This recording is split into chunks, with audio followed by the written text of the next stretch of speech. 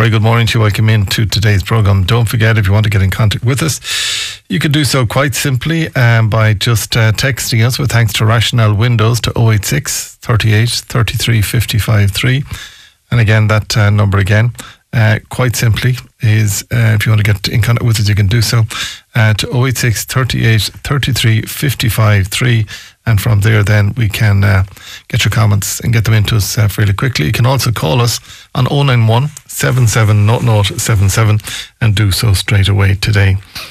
Now, the islanders of Inishbofin have been petitioning for quite some time for the return of remains that were taken in 1890. Taken, as in just taken, by two Trinity researchers in 1890. They took them illegally and without the consent of the islanders or those involved in the church. And they have been petitioning for quite some time that the 13 skulls that were taken from the church on the island in Inishbofin be returned. And I'm joined on the line by one of those people who's been working hard on this. Marie Coyne joins you on the line. Marie, good morning to you. Good morning. Thanks for joining us today on the programme. There's a big bula bus being given to Trinity for making the decision to bring them back, but they should never have taken them in the first place. No, definitely not. They were stolen in the dark of night and brought out in a bag on the boat, and the boatman asked them what was in the bag, and they said it was butching. So it was brought to Dublin, and then they were examined or whatever for a very length of time they needed. And then they were just left there and forgotten about until we discovered, or I seen an exhibition in the Museum of Country Life by Kieran Walsh. And from there I contacted him and asked him how could we go about getting them back and have them reburied in Boffin. And do we know anything about we're going back a long way now, we're going back 1890 is when this happened, and again, a lot of water has gone under the bridge since then. But do we know, has DNA been done on them or otherwise? Not that I know of DNA, but I think there was an age test done on them, and on one at least, and it was dated to around the 16th century. I'm not even sure. I think how many female and male skulls are there. But again, they weren't theirs to take. And then to hold on to them. No. And it's not as if, by the way, when you knocked on the door and said, can we have them back, that they said, of course you can. I mean, this has been a 15, 20-year campaign? Maybe it took off. In 2012, I learned about it. But then we made an initiative. But there was, in between, there was a change of provost and different things. And there was always seems to be some hiccup along the way. And I guess Trinity didn't want just to hand them back because they wanted to set up a protocol going forward for when other groups come looking for remains, that they have an evidence-based submissions and you go through a certain amount of hoops. But we didn't know what the outcome of these hoops were, and there always seems to be some other issue. So it was a lot of emotion and anxiety around. And we didn't even, to the last minute, I was fingers crossed, sitting in the house, waiting for a phone call, hoping that they were going to say yes, that they were giving them back. And when did you get that phone call? Ash Wednesday, would you believe? Ash Wednesday, they can return to Ashes, hopefully in Boffin soon. And again, I mean, it's just, I suppose, really, if you throw it out, how much more do Trinity have? Do NUIG have anything in the botany department over there? Or any other university? I mean, this might not just be unique, Marie, to Trinity. No. I know there's probably about 400 or almost 500 human remains in Trinity. But again, I haven't a clue where they're from. A lot of them are from around the world because that's what was being done at the time, taking remains from places to do experiments or examine them and see what the differences were, or trying to find a true Irish person. Or I guess along the West Coast, they had the notion that the most Irish person would be along the west, out in the further reaches. Yeah. But if somebody donated their remains to medical science or whatever, that's fair enough. But you don't go to an abbey in the middle of the night and rob human remains. And again, you start this when you started this process, but when did it become apparent that there were definitely these were from Boffin and need to go back to Boffin? There was a picture in the catalogue that went with Kieran Walsh's exhibition on the Headhunters and the albums of Charles Brown. And so it was through those photographs, there was a picture in Trinity of a tag on top of these skulls, or Inishboffin skulls. So, and from them photographs and from talking to Kieran Walsh, that's when I really knew that they were there. Can I ask you just, so the decision had been made by the current provost, Dr. Linda Doyle, so well done on that one, to give them back, and they had to put procedures in place, and you've explained that very well. But will they pay for the repatriation in Inishboffin of the... As far as I know, yes, but we're not, even if they don't, we don't care, we want to just get them back. I was prepared to pay for whatever myself, because it's become such a passion, and it's been so annoying for so long that you can't put this to sleep, and it's just got on my nerves a lot. And would you be concerned that there could be descendants of yourself involved? It's not even about that. I don't know whose descendants. It's not. It's the disrespect. Like a number of years ago, I did a book on the graveyard, and I was in the graveyard for almost coming and going, bringing different local people to the graveyard, finding out who was on graves. And I was in and out of that graveyard, I don't know how many times, and documenting what was written on the headstones. And then we started a project a few years ago, like adopt a grave. If there's no one anymore to clean a grave, that you take on cleaning this grave and bringing it back, because there's so many graves there that are just left unattended because there's no one nowadays to attend to them, that we started cleaning as many as we could of the graves, and that's kind of an ongoing thing. But it's respect for the dead, and there are people from Boffin. They were here. They were in our little abbey in St. Coleman's, and that's where they should have been left. Mm. Yeah, I see where you're coming from. It was pure theft, so it was. It's like I always was trying to put the point across to Trin. If this was your great-grandmother's skull, trying to make them feel, because I thought sometimes, how do you make these people feel that this is wrong? Like what happened with Omagh as well, Omagh Island. There's remains from Omagh that are not returned, and that's another ongoing campaign. But if someone came today, if you bring this to the modern era, you wouldn't be allowed to do that, Legally, you wouldn't be allowed to do it under current constitution. It would be... There'd be all-out war. There would be. Well, it would be classed as desecration and would be immoral, yet if every other adjective that you want to think about this morning being used, but because it was 1890. But well done to you and the crew, though, for sticking with this and putting it up to Trinity. It became, it was like a dog with a bone. You felt there has to be some outcome to this besides a negative outcome. Because even if the answer was no the last day, I think they would look terrible. And the media have really helped as well. And papers and Tina G, everyone who has highlighted this, because they're putting it out there. And in the minutes of Trinity's meeting within themselves, they had mentioned about the media coverage of it. So the more pressure that was put on from all angles, the better. Yeah, but once they can be brought home, and can they be put resting back in the abbey again? Well, it's a protected structure, so I feel that we should leave the abbey alone, but we'll bury them in the old part of the graveyard. Mm-hmm. So I think the abbey is originally, before they were put into the abbey, they were buried in the outskirts all around the old part of the graveyard.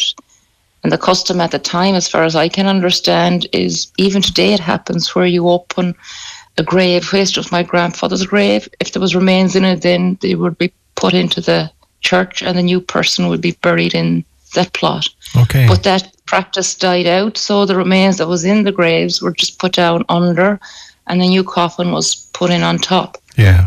It's like even today we have a new part of the graveyard, but it's full almost, and we're probably in the future we'll have to be getting another part to make a third part to the graveyard. But a lot of people still want to be buried with their parents or with someone that's passed belonging to them.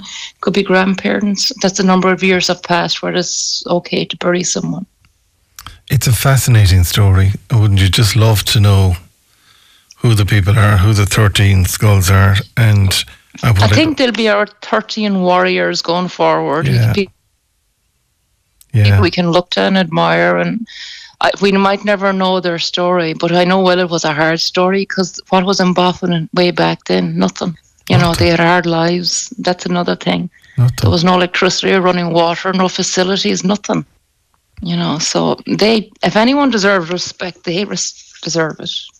Well, we were talking, Marie, I'm Dr. Marie Coyne from Inishboffin. We were talking about Bohermore on Friday last in Toneries on the programme. We went back 50 years, and life was tough in the city then. So I can only imagine how tough it was 50 years ago, never mind. How many years is this? We're going back to 1890, so we're going back 133 years at this stage. And some of the pictures that Haddon and Dixon did take, they gave a huge insight into what people were wearing and the conditions they lived in, and what they did write about the conditions. You'd be thinking, if I had to go back to that, I'd be dead in a week. It's just amazing what people put up with and had to deal with. And how they survived. Yeah. I suppose so. The length of time that they lived was an awful lot less than what people currently are living in their lives. I mean, that's... Like when I was 12, electricity was turned on in Inishboffin, so our younger childhood we grew up without electricity. So I'm glad I grew up in that, because I knew what it wasn't to have electricity in the house. I knew my grandmother lived with us. I got an old world growing up feeling, So it made you understand that, even my grandmother, you'd look at her hands and, you'd know that the stories they were telling us when we were kids, that was hard lives too, So I guess in a way, from growing up with an older person and having that influence and having no facilities like electricity and running water came to the houses in the early 70s. I was born in 1970, so I don't think there was running water when my mum would have been washing cloth nappies, early in the early years. So it was like an era, there was a lot of changes from our era to modern day Boffin. So Marie, are you saying there was 82 that you got electricity on the island? Yeah. Wow. I was 12 or, no, was I 82? I was 12 years old, yeah. Wow, because I remember, I spoke about this a few weeks ago. I remember where we live now, and I had a granddad behind us, and I was born in 62, so I'm 8 years older than you. But I remember the electricity going into the house there, vaguely remember it, but I remember being there and being dark and having the Tilly lamp and the smell of the paraffin. But I remember that, but I'd be going back to that'd be 67, 68, maybe 69 when the electricity came in there. But you're saying a further 12, 13 years on from that. Because I think the islands were lagging behind. Some people had generators, okay, but our family didn't. So there was hotels on the island and they had, but then we didn't have that in our house. So. Like most of the island homes. Well, you're all the better for it, so you are, Marie. I'm so glad that I grew up and that I experienced that little bit.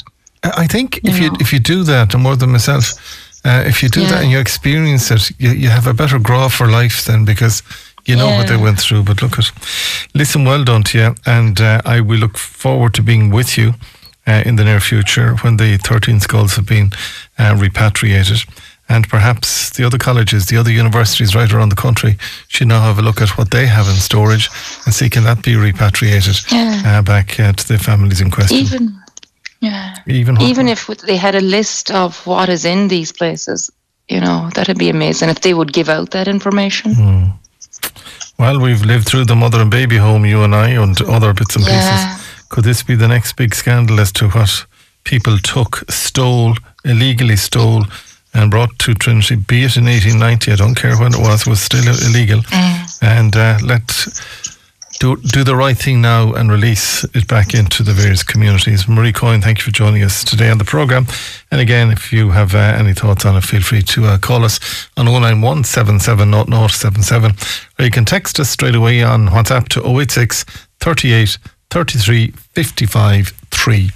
It's 10:23. We're back just after these. We're looking at drugs. All sorts of drugs next. Galway Tones, in association with Tesco. Find our award-winning Irish ranges in store and online at tesco.ie. A very good morning to you. Welcome into today's programme. Now, last week when I was off, the government chief whip, Hildegard Naughton, admitted that she tried cannabis in her 20s, but said the drug was not for her. The DG, who was also Minister of State at the Department of Health, was speaking after the Citizens' Assembly on Drugs was formally established by the Dáil last week. And she confirmed that she has not taken illegal drugs since her 20s. And the Minister of State at the Department of Enterprise, Neil Richmond, said he smoked cannabis when he was younger, but he did this in the Netherlands. But also, you might remember last week, the Minister for Justice, the acting Minister for Justice, Simon Harris, said that the use of drugs in recreation settings is far too prevalent.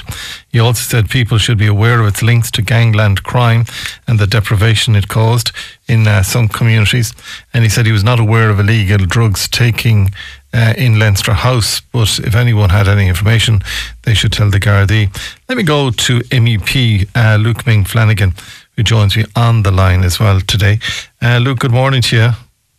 Good morning to you, Keith. Thanks for joining us today. With all this going on, is it time to look at legislation here, right across Europe, not just Ireland? Oh, yeah, definitely. Well, when it comes to cannabis anyway, I think the game is up on prohibition. Come the 1st of January next year, you'll be able to walk into a shop in Germany and purchase it. Likewise, in Czechia, you can already, in Malta, if you're a member of a club, get them to grow 3 plants for you and you can go in and purchase it at cost price.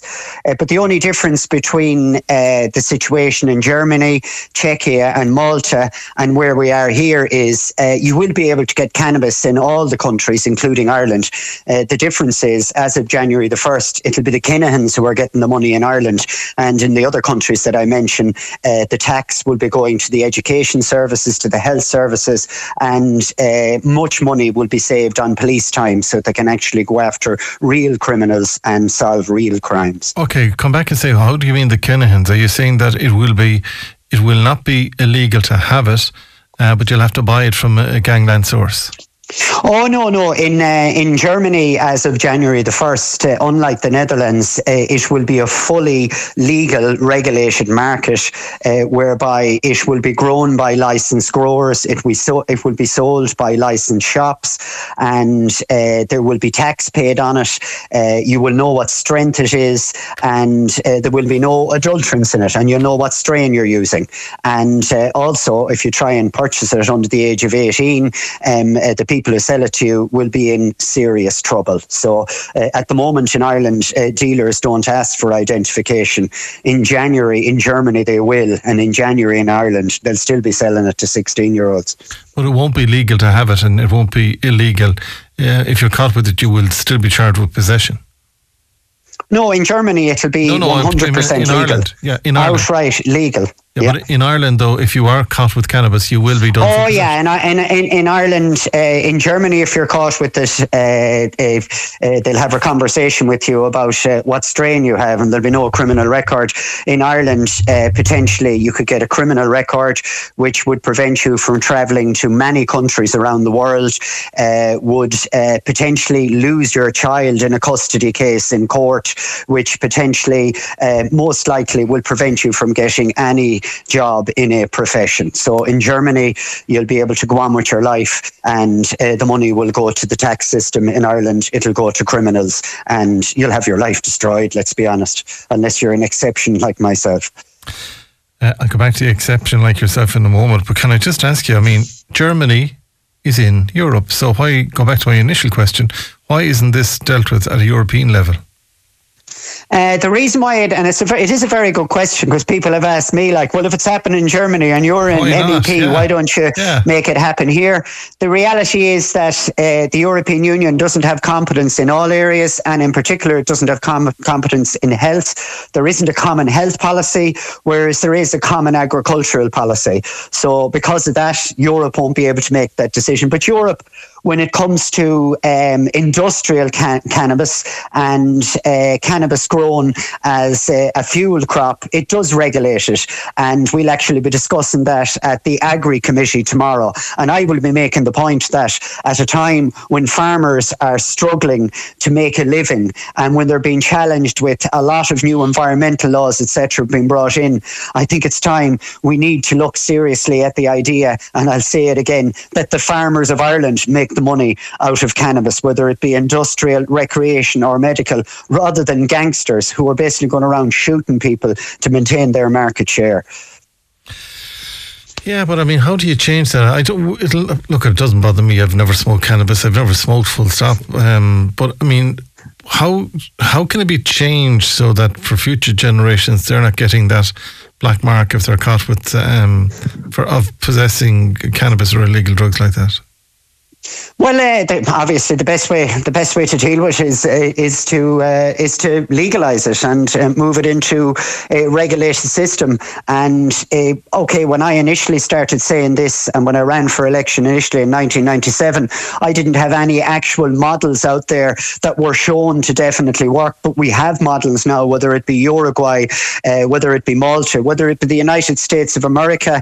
There are models there that work, and they provide income for the state. They don't cause a problem for the state, and it can be done. There were a few different things thrown in countries' ways when they tried to do it before, but let's be honest, it's a game changer now that Germany are doing it. Up until now, the question was it contrary to the United Nations Convention on Drugs? Germany's interpretation of that convention now, so that they can push this through, is that it's about the abuse of drugs. Then there was an issue with the Schengen Agreement. Obviously, if you live in Germany and they're part of the Schengen zone, you can travel to all the other Schengen countries without showing your passport. Germany is now arguing that the Schengen Agreement talks about illegal drugs. In Germany, as of January the 1st, cannabis will be legal. So when it comes to the Schengen Agreement, yes, you can move legal drugs across the border, but it will create chaos across Europe for all the other legal systems.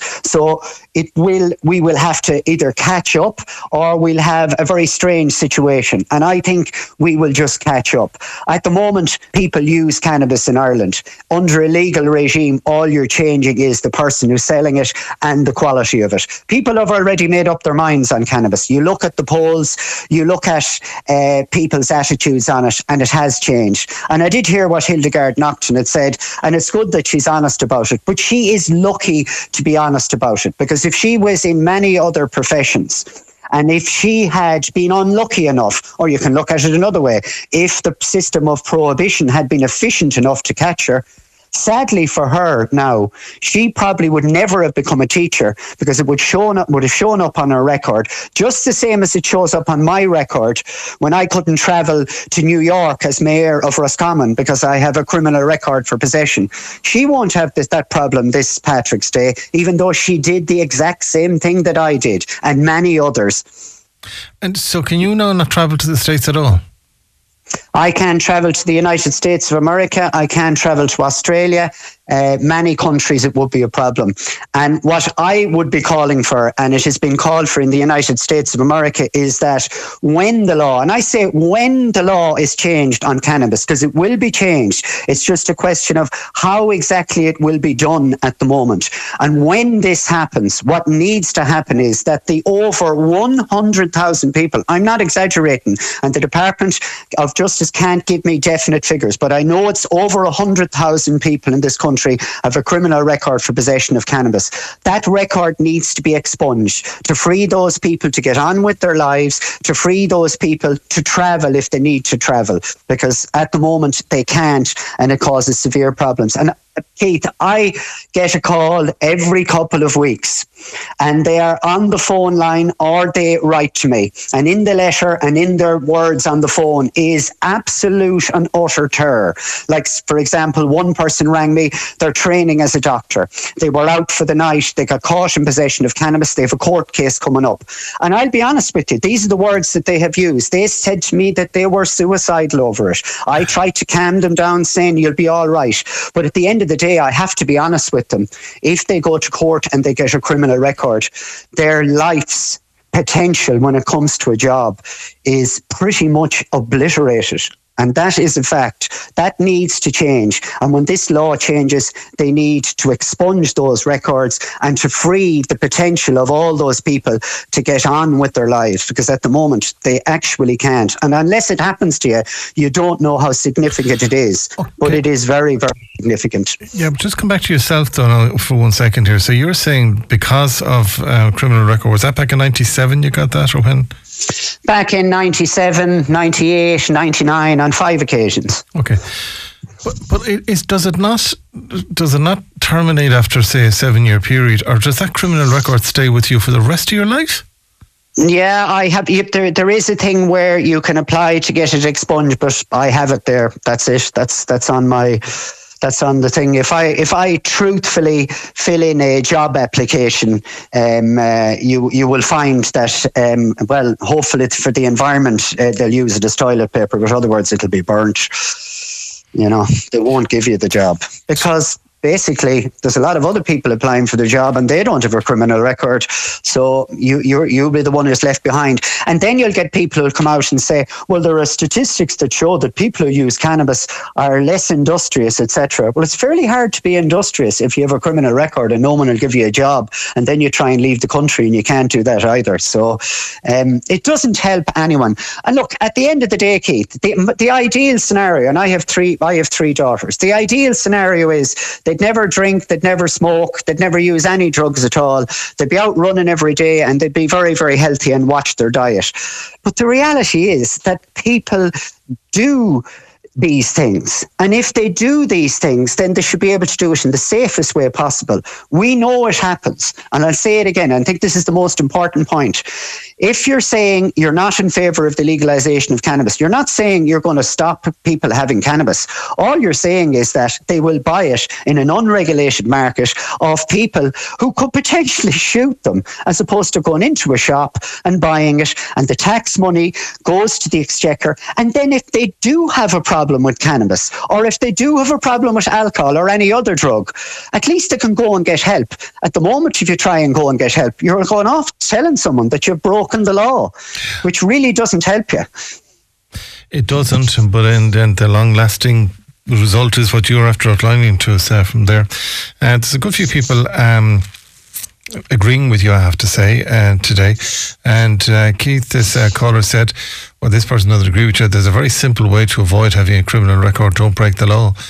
Full stop. Good morning, well, Keith. There was a very, very, very simple way of not breaking the law as a homosexual at one stage in this country, and that was to basically deny who you were. So there are very simple ways not to break a law, but there are unjust laws that do need to be changed, and this is one of them, without doubt, because if the goal was to reduce supply, it has not succeeded, because it's as easy as hell to get it.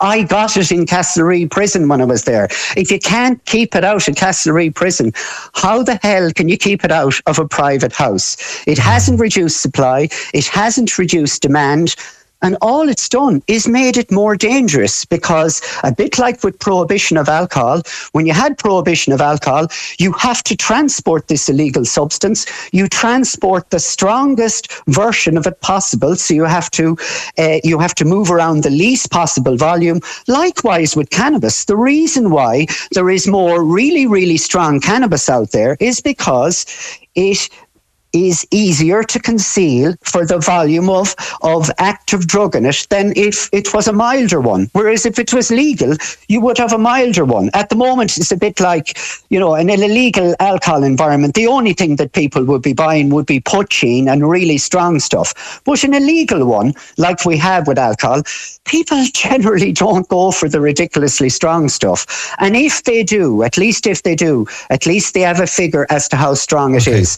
At the moment, when someone buys cannabis, they really haven't a clue what they're buying if they don't have much experience with it. So particularly for people who wouldn't have much experience, it would make it an awful lot safer. All right, MEP Luke Ming-Flanagan, thank you for joining us today, and an interesting argument being put there. What are your thoughts and comments? Feel free to let us know, please, to the comment line on our WhatsApp number and our text number 086 38 33 55 3. That's 086 38 33 55 3. he could get it while he was incarcerated in Castlereagh Prison. Galway Talks, in association with Tesco. Click and Collect allows you to collect your order whenever suits you.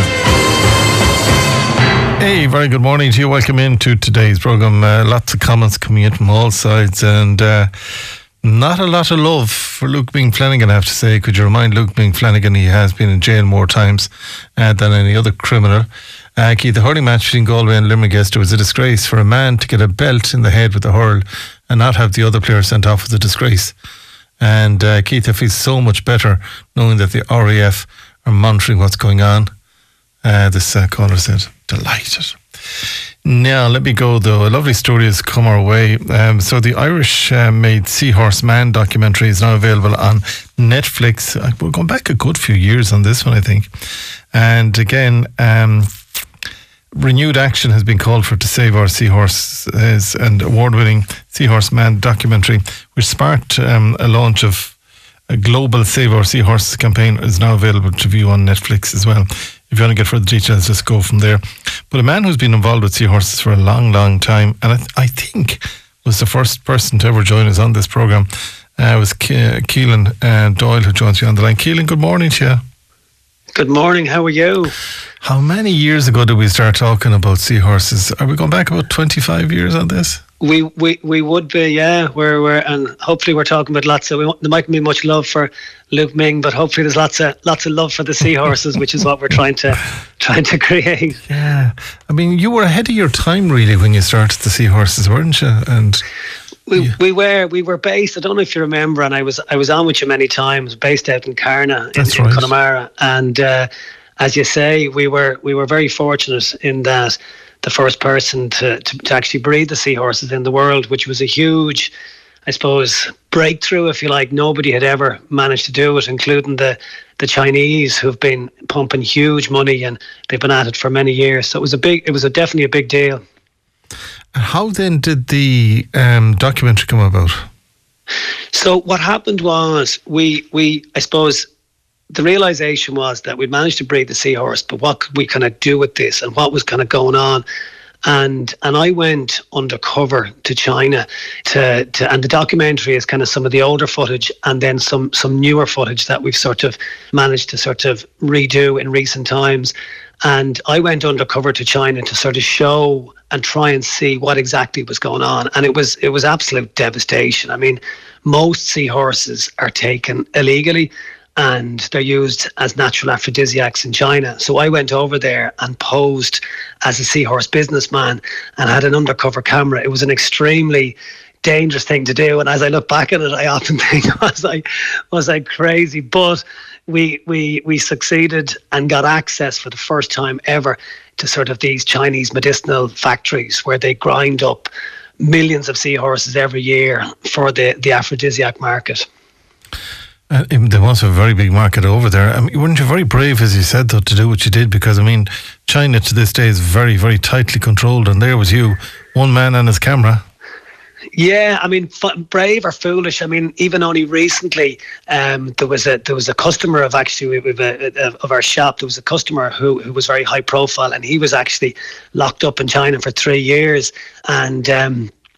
This was just because he had a little bit of information that the Chinese wanted, and they kept him there. I mean, I'm sure people might have seen him on the Late Late and what have you, and it was huge. So, I mean, if they had realised what I was doing, we would have been in big trouble, and it put me in some very uncomfortable situations because they brought me, and you can see it in the documentary, they brought me to this sort of very high-end restaurant, and everything in the restaurant that's for eating, everything is alive. So I'm sort of there looking at these hugely rare and endangered species, and everything is for the table. But I mean, I couldn't not eat it because you'd blow your cover. So I had to kind of go through this experience, and this was all to keep our cover, because otherwise, you may not have got out of there alive, sort of thing. And did you have to eat them raw? So no, they some of them would be raw. Some of them, I mean, I'm talking like really rare pangolins, and they had some really rare species of turtles and monkeys, and everything was literally alive. And they would either eat them raw or they would cook them. But of course, I was with a translator, and I was pointing out to the translator, going, Jesus, that's a pangolin. That's one of the most rare species in the world. And they thought by me pointing out to it that I actually wanted to eat it. And 10 minutes later, this beautiful creature arrives out on your plate with the head, and you have to eat it because, as I said, it's the most, if you don't eat it, it's an insult to their culture, and they take it extremely personal. And of course, we were filming this with an undercover camera through the whole procedure. Come here to me, and who picked up the tab on that dinner? Well, it wasn't myself. I was happy just to get out of there. But it was a fascinating experience, and I suppose the whole thing was to try and really just highlight what's going on. And we're not trying to slate the Chinese. This is not all about criticizing them. This is about trying to help, them solve the problem, because they have a demand for seahorses going back, thousands and thousands of years. This is like somebody coming to Ireland and saying you can't eat spuds or you can't drink Guinness anymore. This is their culture. So what we're trying to do is teach fishermen who currently fish seahorses. We're trying to teach them how to farm seahorses, and if they can farm them, well, then they don't have to take them from the wild. So it's a very modern conservation approach. Can I ask you about the aphrodisiac content? Has it been proven that ground down seahorses are an aphrodisiac? It hasn't been proven, and the only reason behind it is that seahorses stay together for life, so they never go off with another one. And when one dies, the other one, believe it or not, will actually die of a broken heart a couple of weeks later. So this is the only reason why Chinese people believe that they have aphrodisiac qualities. But so they're the number one ingredient, and they're more expensive than gold, would you believe, in China? But if it's not proven and people are foolishly going along with it, if it could be disproven and leave the seahorse population alone and knock it on the head, pardon the pun, and away you go. Well, it's a very good point, and that's part of what we're trying to do with education. But, it's amazing when you go and visit China, because the young people are nearly more Western than we are, and it's all into Western music and Western fashion. But when it comes to medicine, they still believe that Eastern medicine is far superior to ours. And there's lots of parts of their medicine which is extremely beneficial. But when it comes to seahorses, it's just that sort of placebo effect. And the scary thing is that as the sort of economic situation, like China is a very wealthy country, so more and more people can afford seahorses. So traditionally they would only take them as soup. Now they take them as tablets, because young people don't want to sort of have to waste time making soup. So small seahorses that were traditionally left behind are now being fished for the tablet market. So the wild populations are being wiped out. And our research has shown that seahorses will become extinct in the next 20 to 30 years unless something happens. Well, then we have to disprove that it is an aphrodisiac and get the message out. And they might put them on the oysters and the Guinness instead. Maybe, put them on the oysters, yeah, from there. What you need now, though, to do, Keelan, is you need to do a study in this, Keelan Doyle, and figure out and get some of the bright scientists that we have in the University of Galway here and otherwise to work with you and figure out, and then that'll hit the world headlines, and then they might just turn away from them. Can I just ask you in relation to, did you say monkeys in the restaurant as well? Yeah, they would have everything from monkeys to obviously shark fins to pangolin, mammoths. Well, a monkey, sort of but would they kill the monkey and give you the meat of the monkey? They would, yeah, they would. I mean, they eat everything. I mean, there's nothing that's sort of pretty much not eaten. I mean, some of it's very sad. I mean, they eat the penis of a seal. So like they kill a seal and they discard all the body except for the penis. So like they literally had on the menu, they had seal penis. So it's unbelievable. Like and this, as I say, goes back so many years. And I mean, one of the scenes in the documentary is I went undercover to the sort of most famous Chinese medicine doctor, and I told him I was struggling in the in the bedroom. You know, I was having man problems, and just to see what he would recommend. And sure enough, he recommended me to take seahorses, and he gives you a prescription, which you think you're going to a chemist, but you go around the corner and the prescription goes to you go to a restaurant, and the restaurant cooks up your prescription, shall we say. So that was a learning experience. And you had nobody to share the bedroom with? No, I was my other half is a Carna woman, so she was back home in Ireland, back home in Connemara, so I was over there climbing the walls. But no, I mean, it was I suppose people often ask, you know, why. I've never eaten seahorse in my life, and I think we went over there and we wanted to sort of learn from the Chinese side of things. You know, what is this? Does it work? Why do they believe in it? And exactly as you said, and your idea is brilliant. Can we convince them that there is something alternative? Because, you know, young Chinese people in particular, they want to change. They realise there's problems, and they are up for sort of looking for alternatives, where the older generation maybe not, but it's all about the young generation. That's where we're going to make things happen. All right, well, listen, try and get that research done. Again, the documentary is on Netflix, and again, if the documentary title is Our Seahorses. So it's Seahorse Man documentary. It's Seahorse Man, and also the website saveourseahorses.com. So we've launched, and we've got charity status now, which is fantastic. So it's a campaign to try and save seahorses, and we're focusing initially around Ireland, because there is actually a native Irish seahorse population, which you'll find around the Galway coast. So we're big in that, and if anybody in Galway wants to see our seahorses, we have our shop, Seahorse Aquariums, in Lisbon, so you can go in and have a look at them in there. All right, Keelan, keep up the good work, and good luck with the research on this one. But well done to you. Thank you, Dee, for joining us today. Again, if you want to get further details, you can go to Netflix, put in Seahorse Man, and go to do that at some stage during this week. So yeah, but marine biologist Keelan Doyle, thank you for joining us today. Ideally poised to demystify the aphrodisiac and prove is it or is it not in seahorses, and then the horses can live happily ever after from there. Again, your thoughts, please, and comments to the comment line today on 091 77 0077. And Keith, this caller, said, I prefer cannabis to seahorses. Oh, really? And another caller said, Keith, oh my God, we parents of teenagers have enough to monitor. Please cop on Luke rather than bringing this to us again. And another caller said, who's that on the radio, Keith? I haven't heard him since the last election. His only interest now is legalising drugs. For God's sake, this caller said.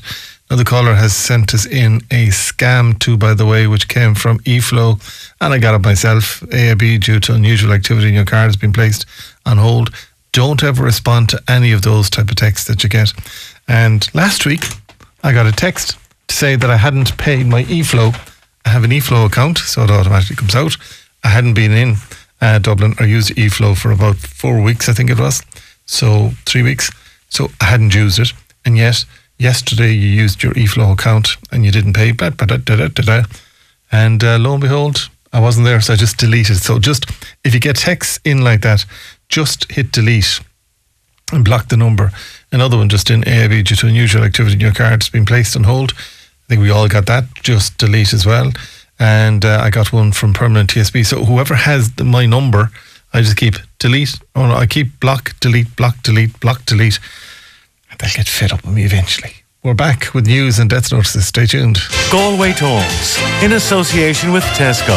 Find our award-winning Irish ranges in store and online at tesco.ie.